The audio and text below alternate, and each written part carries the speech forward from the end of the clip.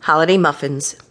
You certainly don't have to eat these muffins only at the holidays, but they are perfect for that time of year. Serve 6, jar size 4 ounces, 6 total.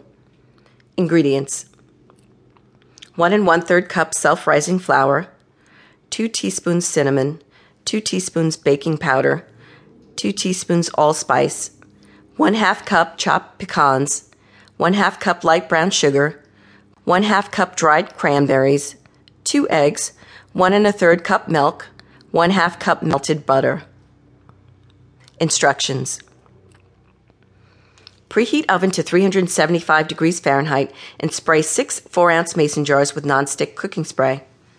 In a large bowl, stir together flour, cinnamon, baking powder, allspice, pecans, brown sugar, and dried cranberries. Make sure to mix well. Form a well in the center of the ingredients. In a separate small bowl, beat eggs with milk and melted butter. Pour wet mixture into well in dry mixture. Beat lightly to form a soft batter. Fill each jar halfway with the batter. Bake for 15 minutes, then let cool before serving or refrigerating for up to 5 days.